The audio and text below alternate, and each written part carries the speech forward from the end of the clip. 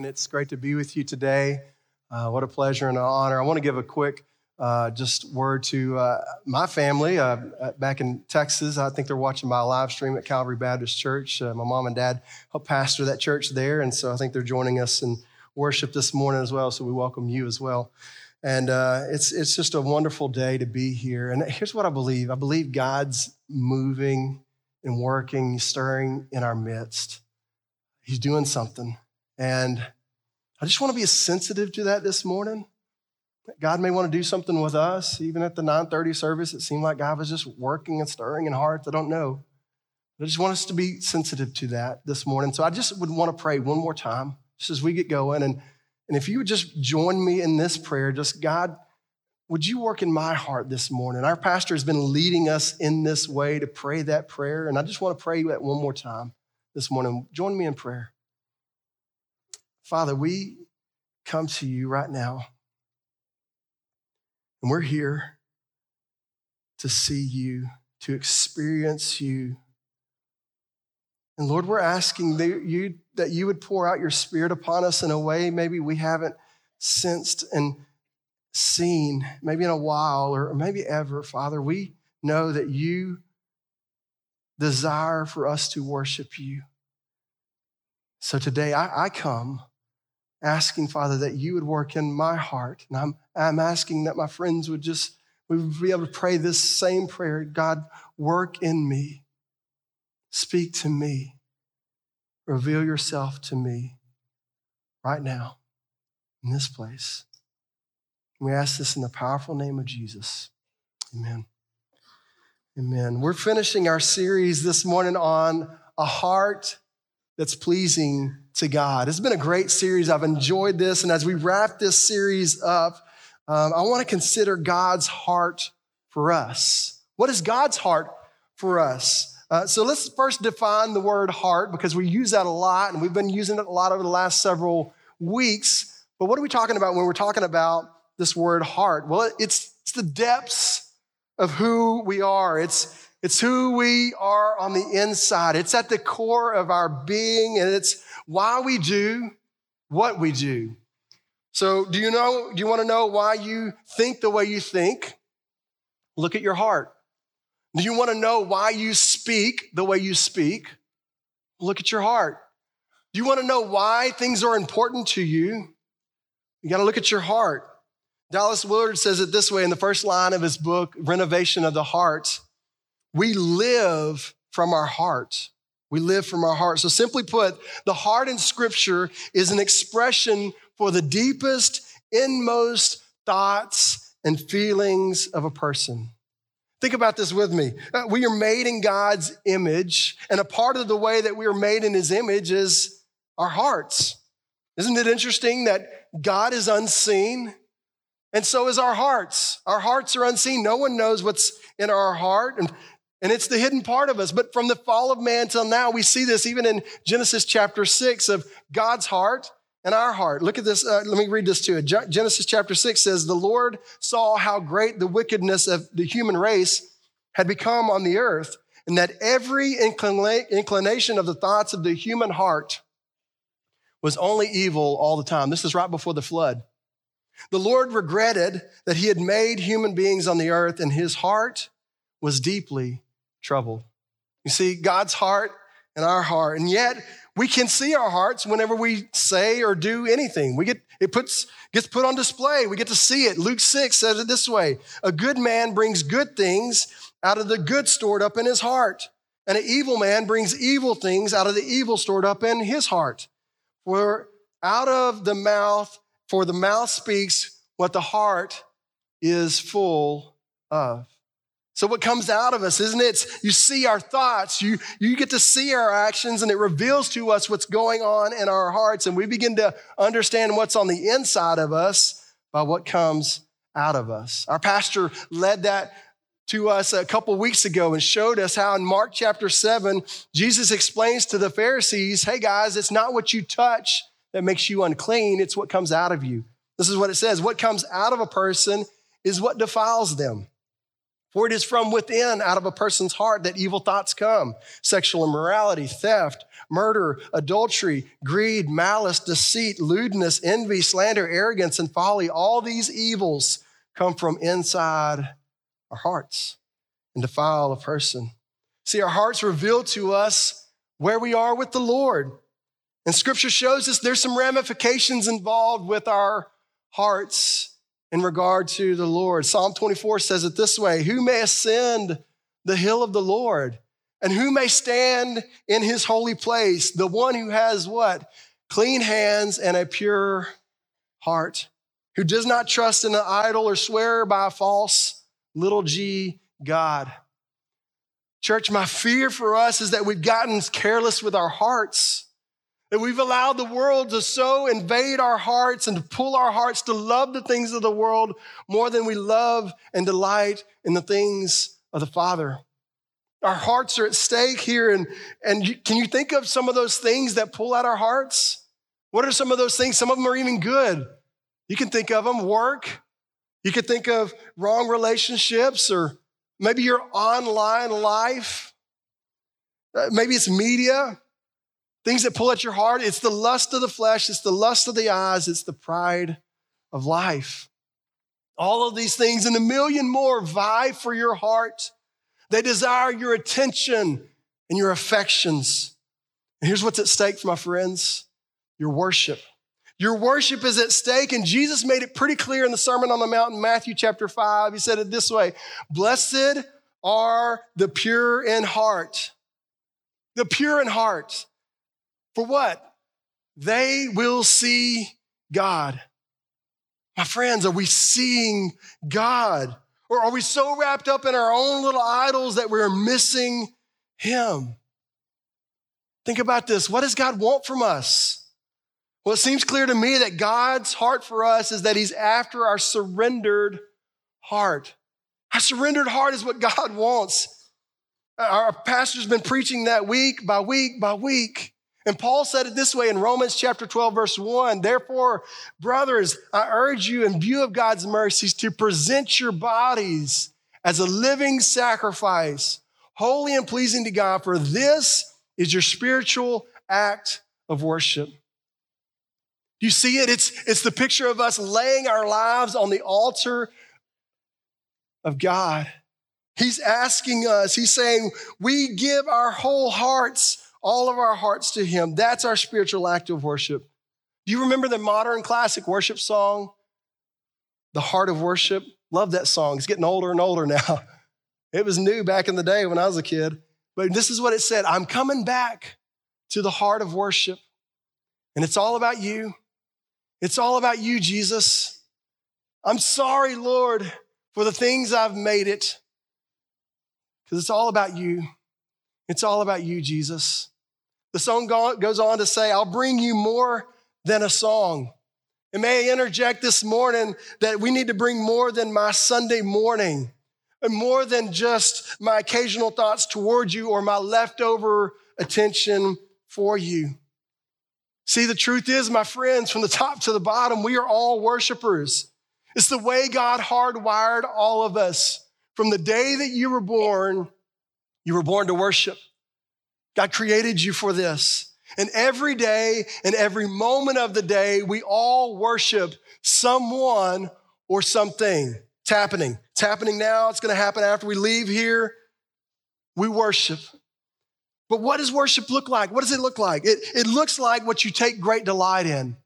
It's what you pursue. It's what you love more than anything. Because the reality is you can worship anyone or anything. You can, and you do. I mean, I don't know about you, but I have been guilty of worshiping other gods. I mean, look around you. Look at the world around us. It's pretty easy to see that our world can find anything to worship. John Calvin said long, long ago, our hearts, the human heart, is a perpetual idol factory. Do you see the kind of the picture there? Is this idea of we're just producing more and more idols just over and over? Like, let's see what else we can worship. Let's figure out what else we can worship. Our hearts are just this perpetual idol factory. So what can we do? How could we ever really worship God when there's so many difficulties we all face? So many distractions, so many opportunities to worship all these other things. And can I tell you that we need to look at Jesus? Let me tell you, as I labored in the Word, trying to understand, God, where are you leading us this week? God led me to this passage in Matthew chapter 4 and reminded me, he said, look at Jesus. Let's look at Jesus and what he did. How did he worship in the midst of the hardest test when everything was on the line and he's facing the test of his life? So Matthew chapter 4 is where we're going to be. We're going to start in verse 1. I hope you have your Bible. Open it up there. It's going to be on the screen. We've got some other places we're going to visit in the Word this morning. So if you want to open your Bible, we'll be turning to a couple other places this morning. Matthew chapter 4, verse 1. Then Jesus was led by the Spirit into the wilderness to be tempted by the devil. After fasting 40 days and 40 nights, he was hungry. The tempter came to him and said, if you are the Son of God, tell these stones to become bread. Jesus answered, it is written, man shall not live on bread alone, but on every word that comes from the mouth of God. Notice here that Jesus is led by the Spirit into the wilderness. I've often thought in my life, why in the world would the Spirit lead Jesus into the wilderness where he would be tempted? Think with me. Think about this. Think about this. Jesus' obedience to go through the most difficult place in the test in the wilderness shows me this, that my Savior wasn't above what you and I have to endure. This is not glamorous here. This is gut-wrenching. Jesus walking through temptation.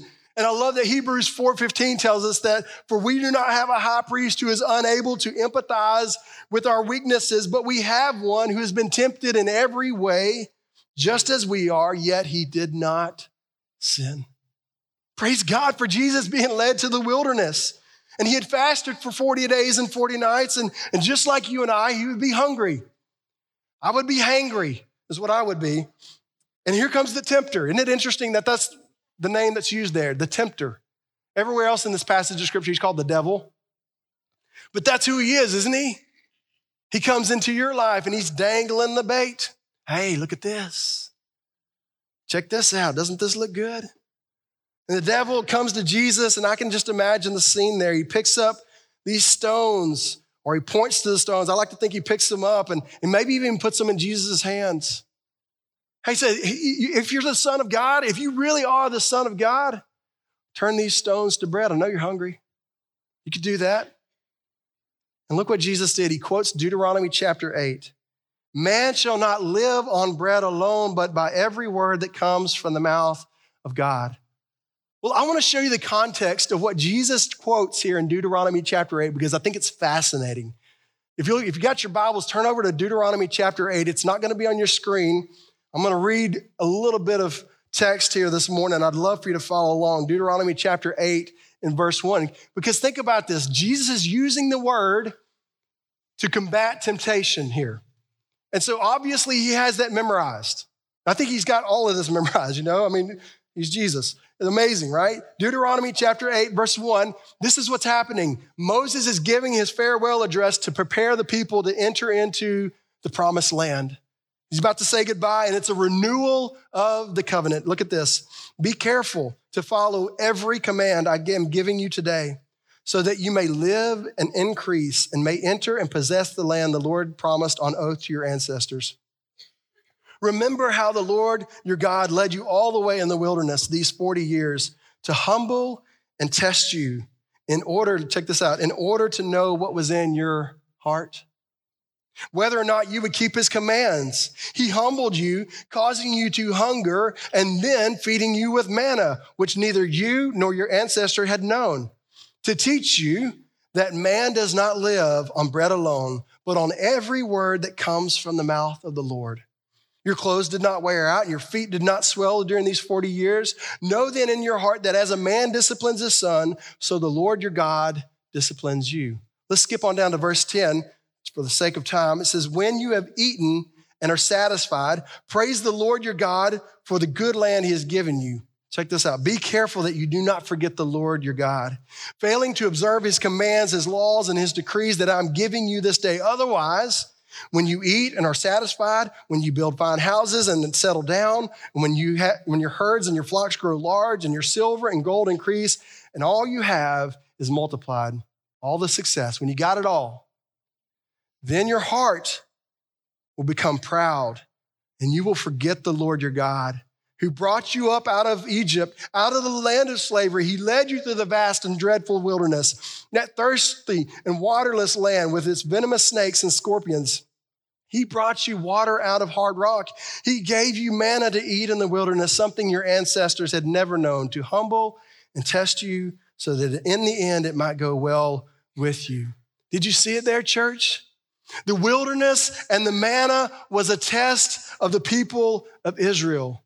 Did you see what it said? God wanted to know what was in their heart, whether or not they would keep his commands. And guess what happened? They failed. They failed miserably. God, speaking through Moses, was saying over and over and over again, listen, people, don't forget the Lord your God. You got to remember how he brought you through the wilderness, how he gave you bread from heaven to eat. He brought water out of the rock. Look at what God has done. But yet when temptation came to the people, they did exactly what Moses told them not to do. And this was the warning in verse 19 of that passage of scripture. If you ever forget the Lord your God, and look at this, and follow other gods and worship and bow down to them, I testify to you today that you will surely be destroyed like the nations the Lord destroyed before you.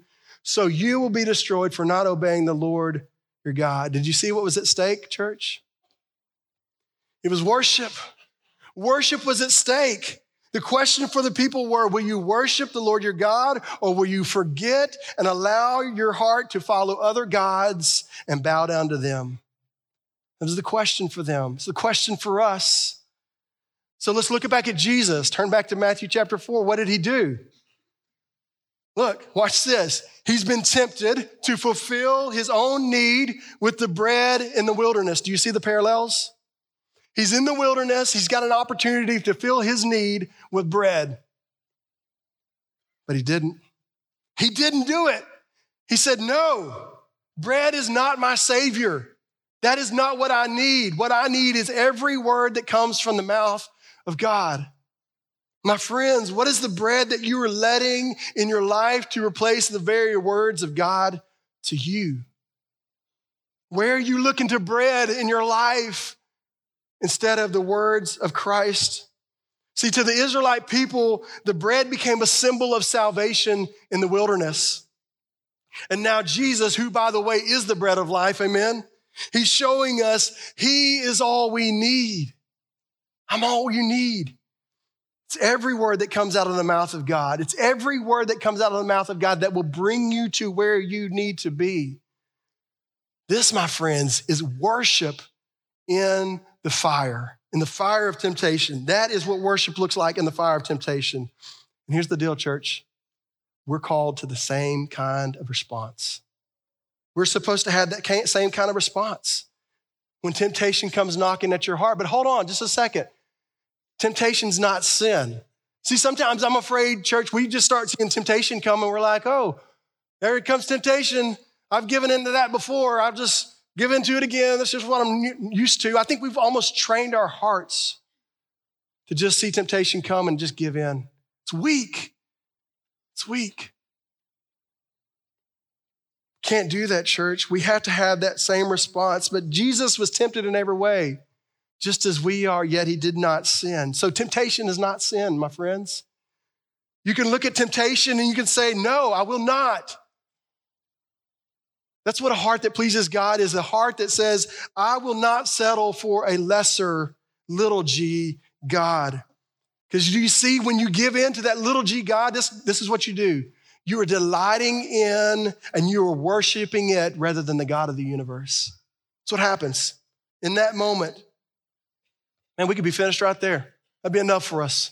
But there's more. I want us to see the rest of this. Look at verse 5 back in Matthew chapter 4. This is what it says. The next temptation. The devil then took Jesus to the holy city and had him stand on the highest point of the temple. If you are the Son of God, he said, Throw yourself down, for it is written, he will command his angels concerning you, and they will lift you up in their hands so that you will not strike your foot against a stone. Jesus answered him, it is also written, do not put the Lord your God to the test. So here's the picture. The holy city, we're in Jerusalem. The temple is the highest, the most magnificent and impressive building in the city. Everybody knows what it looks like. Everybody can see the picture in their minds. And to get an idea of this, many scholars believe they're at the pinnacle, obviously, on the highest point of the temple. This would have been a 450-foot drop into the valley below. Can you imagine standing on a 45-story building and having someone dare you to jump off? That's what's going on here. And even according to the Pharisees in John chapter 2, verse 20, they said it took 46 years for this building to be built. We're talking about a huge, massive building. And you see what the devil did? He quotes Psalm 91, verse 11. He will command his angels concerning you. Wait, the devil knows the Bible too? Yes, well, he did, and he makes this true statement. But he took out only the part he wanted, and he left out the first part. I want you to see the context of what he left out. In Psalm 91, verse 1, this is what it says. This is great. He that dwelleth in the secret place of the Most High shall abide under the shadow of the Almighty. Do you see the protection? I will say of the Lord, he is my refuge and my fortress, my God, in him will I trust. See, here's the dilemma. Jesus could trust in his own power. Maybe he could have trusted in the angels. He could have tested God, but Jesus says, no, do not put the Lord your God to the test. In essence, the devil is saying to Jesus, do it your own way. Why don't you prove to everyone else here that you really are the Son of God? Isn't that what the enemy wants to do in your life? He's asking you, he says, why don't you trust in yourself? Why don't you trust in your own power and believe you can do it your own way? You can do good enough things. You can be a good enough person and make it. It's what the enemy comes and tells us too. He wants you to trust in your own power. Let me ask you a question. Who are you trusting? Who are you trusting for salvation? See, a heart that pleases God only trusts in him and not a substitute. That's a heart that pleases God is one that trusts in him and not a substitute. So let me ask you another question. What would it take for you to trust in Jesus? Well, one thing I know that has to be laid down is your self-righteousness. Proverbs 3, 5, and 6 says it this way, trust in the Lord with all your heart and lean not on your own understanding. In all your ways acknowledge him and he will direct your paths. See, today you may be going through the most difficult season of your life. You may be walking through something right now that maybe because of your health, maybe because of anxiety just has a hold on you. Maybe it's a broken relationship. Maybe you're financially just hurting. Maybe you're depressed right now. Maybe you're dealing with some substance abuse. Maybe you're just, I don't know, you're going through the hardest time of your life. Let me ask you a question. Will you trust God? Or are you going to take the temptation to trust yourself or something else? Where's your heart? See, a heart that pleases God says, I will not trust in anything else except him. No substitute, no lesser God. But let's look at the last temptation, verse 8. Again, the devil took him to a very high mountain and showed him all the kingdoms of the world and their splendor. Can you picture this? All this I will give you, says the devil, if you will bow down and worship me. Jesus said to him, away from me, Satan, for it is written, worship the Lord your God and serve him only. Then the devil left him and the angels came and attended him. Here you see the devil shows his full intentions. He lays every card in his hand on the table. And this is what he says, Jesus, you can have the whole world if you will bow down and do what? Worship me. The lure for Jesus of having it all without having to go to the cross. It's the easy path. This is the easy path. And the only price to pay was worship. It's the price that is called of us. It's the price to pay for us as well. Luke 9:23, Jesus said to those around him, if you would come and follow after me, you must deny yourself, take up your cross, and follow me. And he goes on to say, if anyone wants to hang on to their life, you lose it. But if you lose your life for my sake, you find it. You see what Jesus is saying there? It's about going all in. You can't hold anything back. If somebody takes up a cross, they're going to their death. There is no turning back. It's all in. It's all of our hearts. So another question for you, what is keeping you from going all in with Jesus? We see it all throughout the Bible. The rich young ruler, what was it keeping him? Money. We see the King Festus in Acts. What was it for him? Possibly intellect. For another that Jesus called, he said, no, let me go bury my father first. I got to go take care of some family business. Another parable that Jesus spoke about a banquet. And one guest said, no, I've got some land I got to go see about. Another said, I've got some oxen. I got a new ride over here I got to go deal with. I got a business deal to make. Another said, I just got married. Can't come right now. What's keeping you from going all in with Jesus? But see, for Jesus, he wasn't taking the bait that day. He quoted Deuteronomy chapter 6, verse 16. It's the same passage he quoted as well earlier. I want you to see this in the context. Deuteronomy chapter 6. If you have your Bible, you can flip over there and read this very quickly. Fear the Lord your God. Serve him only and take your oaths in his name. Do not follow other gods, the gods of the people around you, for the Lord your God who is among you is a jealous God. And his anger will burn against you, and he will destroy you from the face of the land. Do not put the Lord your God to the test as you did at Massah. Be sure to keep the commands of the Lord your God and the stipulations and the decrees he's given you. Do what is right and good in the Lord's sight, so that it may go well with you and you may go in and take over the good land the Lord promised on oath to your ancestors. You see what God cares about? A heart that pleases God is one that worships and serves him only. It's just him. No other God. Do you think it's a coincidence that whenever God gave Moses the 10 Commandments, that the very first commandment, you remember what it was? You shall have no other gods before me. The very first one out of the gate. Because there are all these things, these idols, they vie for your heart. And here's what I'm saying, church, they got to be smashed. We got to lay those little G gods down. And God wants you. He wants your heart. He wants your whole heart of worship. That's what he wants. You see, many of you have heard over the last few weeks about a worship service that hasn't ended. It started with some college students that met for chapel on a Wednesday morning, and it didn't end. It continued on, and for over 360 hours, they had continual worship. Some are calling it a revival. Morning and night, they continued to meet, and people were repenting. People were praising God and giving testimony and crying out to him and getting their life right, and people were getting saved. And long before all of that happened, the National Day of Collegiate Prayer was to be hosted by Asbury University. It happened this past week. I joined by live stream. Maybe you've been watching some of these things happen on as well. Man, and I praised God. My heart was just so stirred, like, God, you're doing amazing things in the lives of these college students, and worship is happening. People are repenting and trusting in Jesus. And I was overjoyed and overwhelmed to see what God is doing.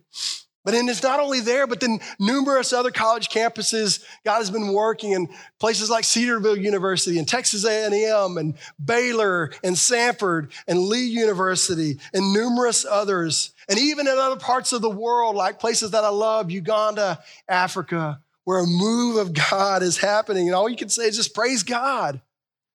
What an incredible thing that's happening. I've served here as a college pastor for almost 16 years, and I'll tell you, I love college students. And you know why I love them?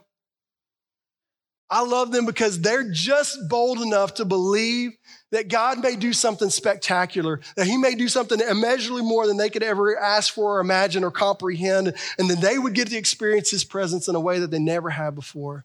They're just bold enough to believe it. Could we today have that kind of boldness and belief? Are we just satisfied to just stay where we're at? I feel compelled to tell you a quick story about my life when I was a college student in East Texas in a small Baptist university there. There's a group of ministry students that we gathered every day. The Lord placed it upon our hearts that we needed to pray. We needed to pray every day after that class that God would just work and move. And so we did. We gathered and we would get on the floor of that classroom and just get our face down to God. And we said, Lord, God, do something. Would you work in our hearts and our lives? Would you do something on our campus that just you, could you do something? We prayed and we prayed and we prayed. And in the spring of that year, God did it. He did just that. I was a part of a worship gathering that didn't end. We were at a chapel service sort of like the folks in Kentucky. And it continued on and people continued to worship and people were repenting and saying, I got to get right with the Lord. I've been doing it the wrong way. And then outside of the chapel, there were people in groups meeting all over campus, and they were singing songs together, and they were crying out to God, and they were praying together, and they were crying, and it was just, I'd never seen anything like it. It was incredible. It really changed my life. I've never been the same since that, just because God's presence was so there. So church, today, I believe we have an opportunity to worship the one true living God. And listen to me, a move of God is not going to happen when we hear the most powerful sermon preached. A move of God is not going to happen when we sing the best and the greatest worship song, and we have the greatest worship band ever. I don't even believe that a move of God is going to happen when we feel like we've got everything just right in our lives. We get our stuff together. I think the enemy would want that in your life. I think the enemy would want us to say, hey, just wait. You need to just wait until you get everything figured out in your life, and then God's going to do something in you. It's a lie. It's not true. No, I believe a move of God or a revival happens when we as God's people humble ourselves, when we repent, when we pray, and when we seek God's face. I believe a move of God can happen. When we don't hold on to any part of our hearts, and we give it all to him, we say, Lord, I'm coming back to you. I'm coming back to the heart of worship. I've done it wrong. Forgive me.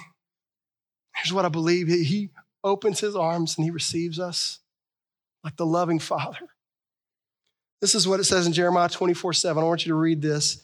And I believe this, as he said to the remnant, the exiles that were sent away, this is what he said to them. I will give them, it's on your screen, I will give them a heart to know me, that I am the Lord. They will be my people, and I will be their God, for they will return to me with all their heart. Church, it's time for us to get on our face before God, repent, and return to God with all of our hearts. And so that's the invitation today.